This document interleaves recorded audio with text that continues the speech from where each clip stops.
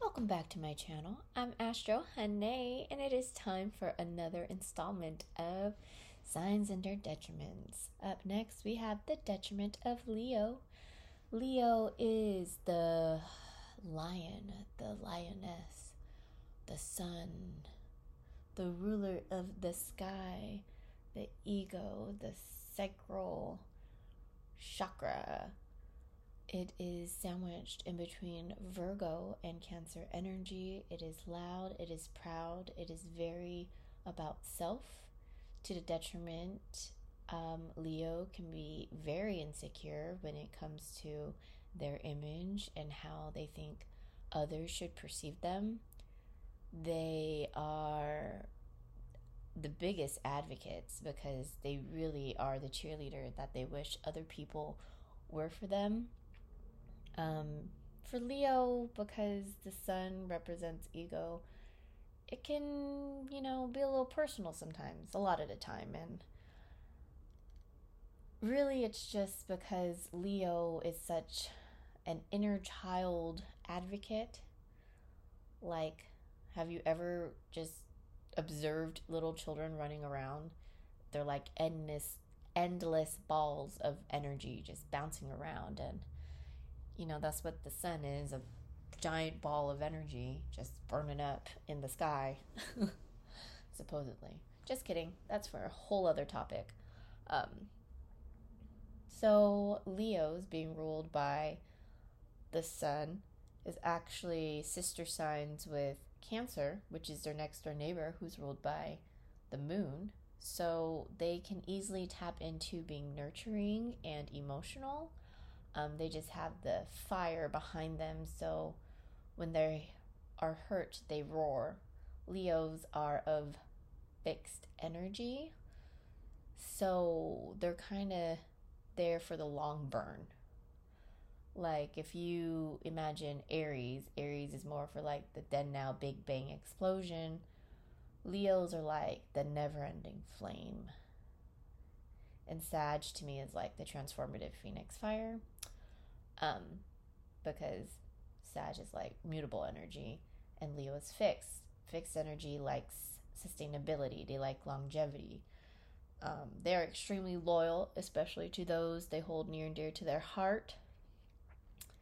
So when those people they love hurt them, man, it hurts. For a Leo to be in their most evolved state, it is good for them to tap into their next door neighbor of Virgo energy and not feel the emotions of others and burden them like Virgos and Cancers would burden themselves with, but thrive within structure, strive within a routine, thrive within a game plan, have an idea, be mindful to include others, honor thyself and nurture thyself, and really take the time to, instead of judging others like, their Virgo neighbor would, really just show compassion that Cancers do outwardly and Virgos do silently towards themselves and others too, because what we do to ourselves will reflect outwardly with how we interact with others. And so for Leos, I feel like they're insanely misunderstood. And I think the hardest placement for Leo would be having the Leo moon, right? Because it's in its opposite. It's in the moon. It's in the shadows. Like, moons don't have their own light source. It's just a reflection of the sun. So having a Leo moon placement would literally feel like you're just reflecting other people's needs and wants. And so the whole self-sacrificing comes into play. And in that case, it becomes super personal, and Leo moons feel very restricted and uninhibited and just long story short, they feel like poop. And it's not a great place to be because their emotions become them, essentially. Um, Whereas, like, Leo risings, they burn bright. They're like the sun.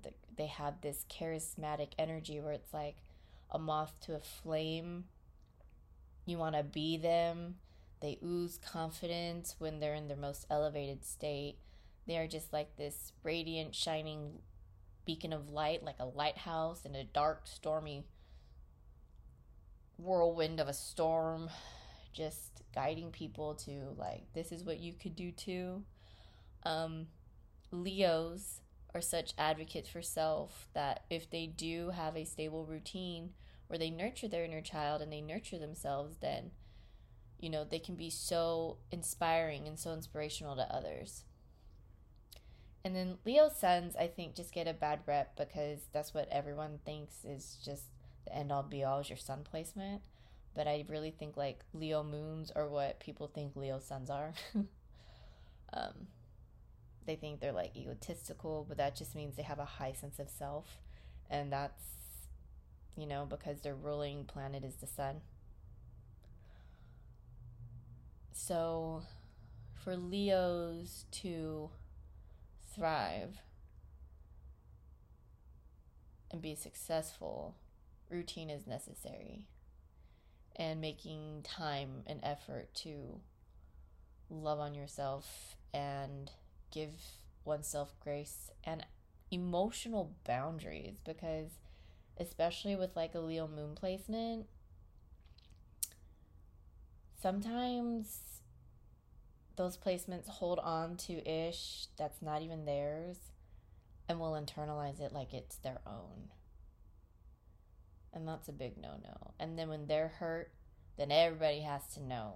And it's just an interesting placement to have, because if it's alongside another fire sun, then these super passionate people are extra loud and boisterous with their hurt and the unfairness. Or if it's placed with like a Cancer sun, then they come across even more emotional, and it's really hard to have those boundaries. I think the most interesting would be to have like an Aquarius sun and a Leo moon, because Aquarius is their sister sign, and, you know, Leo and Aquarius are opposite energies in general.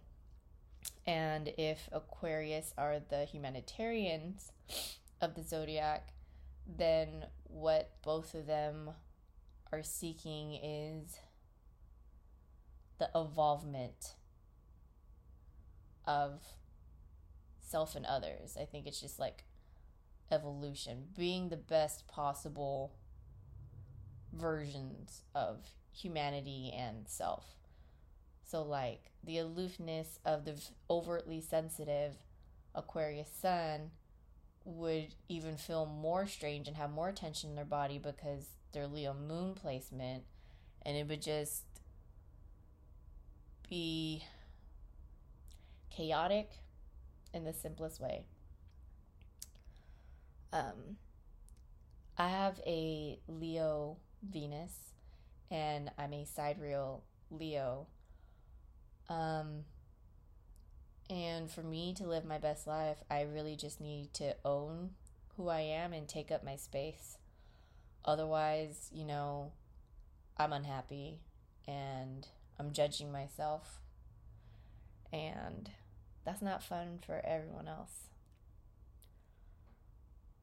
So yeah, that's all I am being called to talk on regarding the detriment of Leo. I hope what I had to say resonated in some way.